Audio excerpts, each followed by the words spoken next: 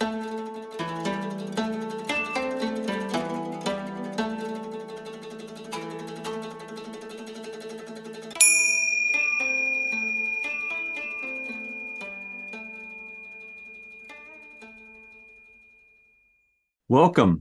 to the Mindful You podcast.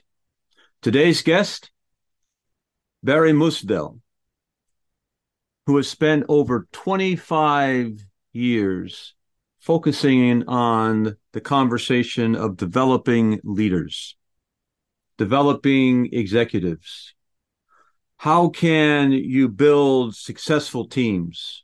How can you navigate through the churnings and issues and ups and downs of the situations that we're facing in our societies and our businesses worldwide?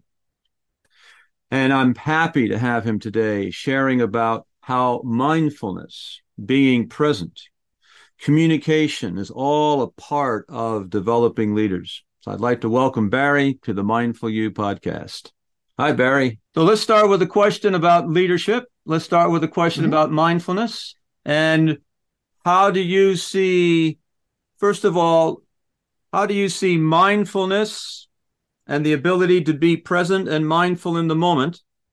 And how is that connected to being a leader and being present in the moment? Great question. I would say that the number one flaw that we observe in leaders is a lack of self-awareness.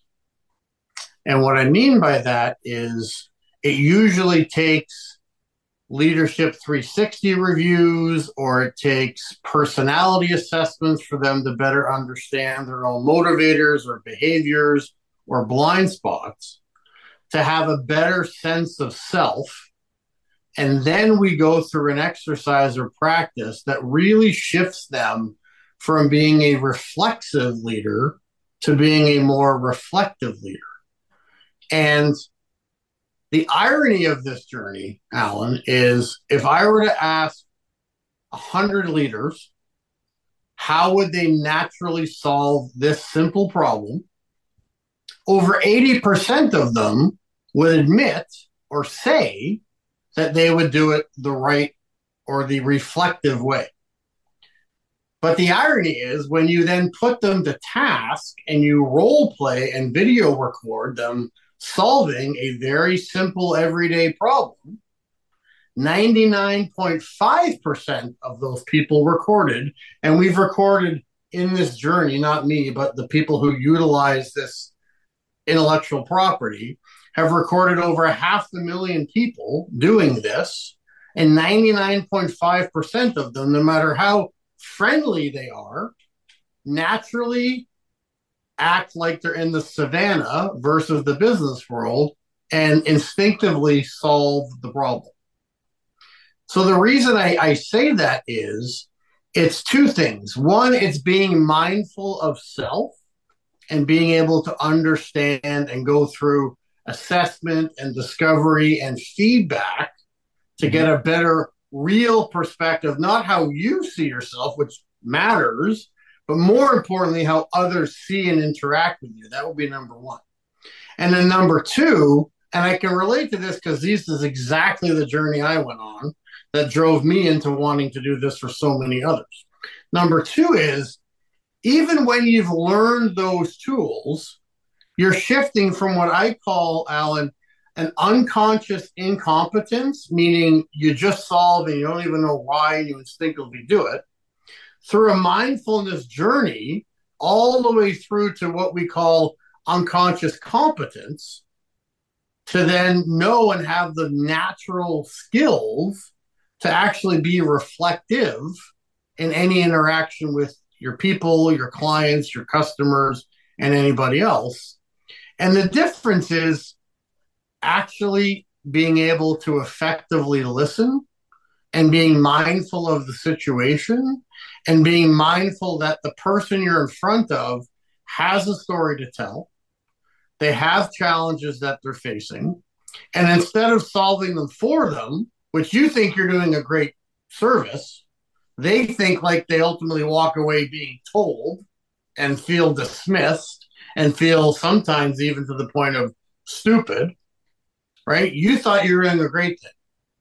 They didn't see it the other way around. So it's being able to be mindful of putting yourself in the other person's shoes and asking the right questions and structuring the conversation and giving your data to make sure you're aligned, and then collectively working together and empowering that person who has the problem to go off and then try to solve the problem. So it's certainly a strong sense of awareness, maybe not exactly the scientific term of mindfulness that you're offering, but ultimately what it boils down to is being mindful in the moment.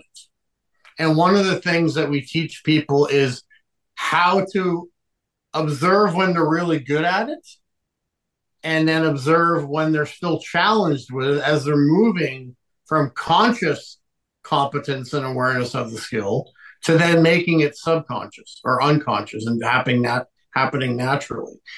Things like leaving your phone on the other side of the room, closing your laptop and moving to another part of the room. So you're having that one-on-one discussion intently without distraction.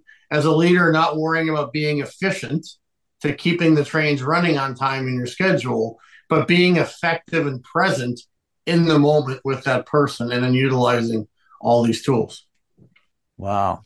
So many sweet words you said there that are just gold mines to be able to uncover. Self-awareness, observation, being in the present moment. All those are terms that a mindfulness person would say, yep, the idea is to be present in the present moment. But then the question is, well, if they're not present in the present moment, if they're not self-aware, then where are they? Where are they in their head? If they're not here in this meeting, where the heck are they?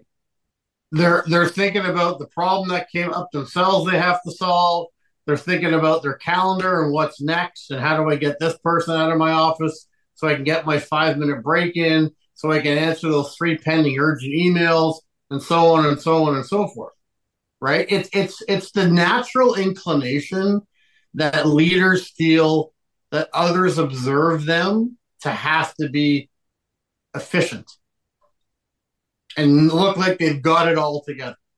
But in reality, none of us have it all together, right? So it's the ability to be vulnerable and admit that and be humble and show weakness and show that you don't have the answers. Like, everyone's given the great interview advice.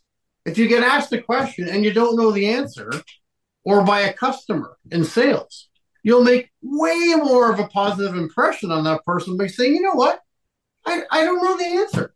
I'm sorry, but you know what I'm going to do? I'm going to get you that answer. I'm going to commit to finding that answer. And through hell or high water, and I know it's dependent on other people getting me that answer, I'm going to get back to you in this amount of time. Right? So it's that mindfulness and that commitment to being humble and vulnerable that impacts our interaction with other people, whether it's in life or whether it's in work or whether it's, in a pyramid organization where you have the authority of being a boss. But an authoritative boss who has the title, and I'll refer to John Maxwell, a very good leader who writes on leadership. Good. Level 1 is you have a title because you're the boss. Yep. There's 5 levels to evolve to. Right? And we help people on that journey to understand them and how to apply different tools into becoming that 5th level generation, 5th level category, if you will, of leader. Let's take a look at that word vulnerability. Sure. And we'll look at the word of characteristics of a professional leader. I'll use the word professional leader. Someone who has been in the driver's seat, has driven the vehicle, has experienced, and on the journey, they have learned how to be more reflexive, be more aware of what is going on in the reality in which they live, and some of the characteristics of a person who is good at the game, good at the leadership game. And one of the ones you pointed out was the area of vulnerability. Mhm. being able to not have it all together, to be Mhm. able to realize that most of the knowledge in the world you don't know. Right. And so often you're going to be asked what are the answers, and vulnerability means exactly what you said, is that I don't know. However, I work for the largest organization in the United States, and we have resources, and that's why you want to do business with me. I'll go contact my resources, and I'll get back to you. And one Right. of the And characteristics, go on. for sure. And to take that further, you know, all the great leaders I've had the fortune to either work with, train, interview on my YouTube leadership series, however I find them and interact with them, the vulnerability comes from just a more human to human mentality and approach. They don't wake up thinking that these are my employees. They wake up thinking about these are people on my team. These are people whose lives I have a responsibility for, and not just themselves, but also their families. And the best quote I ever heard about leaders was, hey, if I'm ever the smartest person in the room as a leader, it's time for me to leave. I need to be the most mindful person in the room, to your point earlier, but I absolutely should not ever be the smartest. And just admitting that is a first step in vulnerability, to surround yourself with subject matter experts who know a heck of a lot more than you do, regardless of whether the topic is HR, finance, sales, marketing, operations, logistics, supply chain. I could go on and on. But that's what makes a great leader, is understanding that of self. I love it. I love it. I think of a Tony Robbins quote. And Tony Robbins said, you want to operate with people who are a league above you. And it's like, Right. oh no, they're much smarter than me. Well, the tide rises all the ships. And so by hanging out with people who have a greater understanding of the subject matter allows you to be in that vibration, and begins to Right. elevate yourself. And if you're comfortable in your own skin and humble enough to admit you don't know, and that's why you surround yourself with the subject matter experts, in essence, by choosing to do that, you're actually showing the first stage of vulnerability, because you don't fear replacement. You don't fear not being the smartest. You don't fear not being seen as the highest IQ. What great leaders all have in common, Alan, is they have enough practical experience and acumen to have a required enough level of IQ to understand concepts, to be in the present, to digest information, Yep. and offer a perspective or an opinion that has business IQ sense related to it. But that's just, they only have to have enough of that. What truly great leaders have is the highest level of EQ. And if there's one common trait amongst all the different personality types, regardless, people used to think in the 60s, oh, the aggressive, dominant drivers are the only ones that make the best leaders. Not the case. So it's having that EQ and self awareness and understanding the personality traits of others and chameleon yourself to how to relate to this person, because they're of this personality style. And these are their specific intrinsic motivators, and vice versa, depending on the situation and who you're in front of. Just that conscious awareness of adapting self to the individual nature of that one other person at a time. And that's only level 2 or 3. That makes a huge, compelling impact on the receiver of that interaction and that exchange. Wow. So let's go back and get the definition of EQ so my audience will know what that means. Yeah, basically, it's emotional intelligence. It's the other type of intelligence. There's lots of batteries of tests out there that measure your IQ. How intellectually smart are you? Emotional intelligence is how aware of environments are you? Do you have the ability to understand someone else's motivations? Do you have the ability to observe and understand why people behave the way in which they behave? Do you have a comprehensive understanding of your own blind spots to know that in moments of pressure and stress, this is the natural tendencies in which you naturally revert to under pressure, and how do those behaviors impact others? That's really emotional intelligence and being aware in the moment. That's very much tied in with mindfulness. Mindfulness Exactly. has a lot to do with being able to have one of the sayings is you're welcome to have strong positions, Mm-hmm. but hold them lightly. And Exactly. and when you have a strong position, you can hold it lightly. It allows for flexibility, and flexibility allows for listening. So Mm-hmm. how does listening affect being a great leader? To me, is connected with listening. No, that's a fantastic question, and I'm a naturally analytical thinker. So every time I'm making a point, I will probably reference a statistic because it kind of drives the point home in my personality. But 90% of people listen to wait their turn to talk, right? 10% of people actually listen effectively. And obviously, I met you for the first time. I'm doing my second podcast interview ever, right? I have to listen intently to know and hear and understand the most part. I heard your question. Did I understand your question? Right. Do I then create the time, regardless of what amount of silence gap there is? It shouldn't matter. That uncomfortableness of silence is actually a good thing, because if your brain doesn't work to the answer as necessarily fast as someone else in the room who may or may not, again, back to mindfulness and self awareness, that's not a flaw. That's not a crush. That's not a weakness. I'm going to take the time to reflect on your question. If I don't understand your question, I'm then going to ask you to clarify it, number one. Right. If I do understand it before I answer, I'm still going to get in step with you Right. and give you a listening statement to confirm Uh-huh. before I answer that Uh-huh. I heard you properly, That's right? excellent. Excellent. So that shows that I'm actually effectively listening and not just waiting for the pause to jump in and then speak. wow. That's great.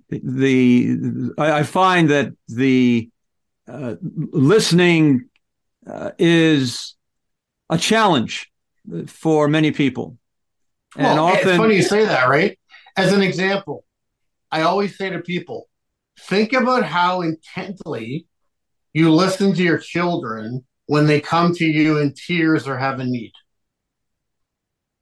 It's your natural instinct to want, you may still want to solve, which is wrong, but you still want to understand because you have an emotional connection to helping that child. Conversely, how many times do we all have the skill, right? That we're doing something important, whether it's reading, watching a football game, we're in our own zone, and your wife comes down the stairs and is starting to talk to you, yeah. right? And you're like, yeah, yeah, yeah, oh yeah, sure, I'll get that Uh, done. I heard you're not paying attention. You don't pause the game. And now we have the power on PVR to pause it that's and right. shift and be intentional and give them your presence, right? But because we have such a comfort level in that relationship, there's almost an anticipated behavior that your wife expects are going to be like, yeah, yeah, yeah, I heard you. That's great. All she's looking for is the wave of acknowledgement. But imagine the impact if you actually paused the game, got up, turned towards them, made eye contact, and said, sorry, honey, I missed that. The game was still on. I wanted to give you my undivided attention. What is it you want to talk about for 5 minutes? Right. The impact. So if you naturally do it for your kids and you naturally don't do it for your wives, theoretically, right? And you can and should, don't get me wrong. Right. But you think about those two extremes and how you can bring presence, which again relates to mindfulness, to the conversation. And one of the things that we teach is how to make sure you are acting mindful and acting reflectively, but also when you put it into practice, it sounds great in theory. But that's why you have to continue to use the muscle. And we make our people follow up with us and give us every single week we talk to them. Give me the best two examples of you applying this last week. Fantastic. Now let's talk about the two times where you didn't think you were as effective and you didn't feel like this was unconsciously competent and you kind of reverted. And what we study is, was it the person you were dealing with and they're a harder style to understand? Was it the environment? Were there external pressures? Were any other environmental factors? Because we've seen and heard every single scenario where people still struggle to do it.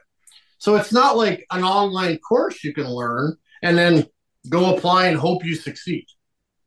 The benefit for us is the more sticky it gets for you, the more potential it is that you see this awakening or this magic, as we like to call it, and the more people you're going to tell about it as a positive awakening. I like to call it crossing the leadership bridge, because you're always on a movement journey and you come to that bridge where you're either going to stand there for the rest of your career, you're going to dip a toe the wrong way and drown, or you're going to take the time and invest in yourself to move across that bridge. And sometimes the bridge can be smooth and slow. Sometimes the bridge can be old-fashioned and rickety. You really define by your application and commitment to it what type of actual bridge your journey is, and then the beauty of getting out on the other side of it. And crossing a bridge that's rickety requires courage sometimes. So I would imagine courage is part of leadership also. I would say that the number one thing that I look for in prospective clients when I'm having a conversation with them is not what they can afford. It's not how much time are they willing or not willing to commit because life is busy. It's really about courage. I literally ask them to rate their courage on a scale of 1 to 10, and then give me 2 or 3 examples of why they gave me that number, whether that's a pro or a con. Sure. Because I think people have to reflect inside themselves to say, do I know I have a need? That's probably the hardest part in leadership, to be honest, Alan, is people having the self-awareness and mindfulness, to your point, to see all the challenges going on in their workforce and their workplace, results, people, clients, vendors, you name it, all the everyday challenges we go through. To have the mindfulness, the self-awareness to say, maybe I'm the problem, maybe I need to go and do better, versus that person's got to go on a performance plan. That person we need to get rid of. That person we need to probably move from that seat on the bus to that seat on the bus. The last thing people ever look at is themselves. So to do that takes courage, and then to reach out and inquire and find assistance to recognize you can be better at something takes courage.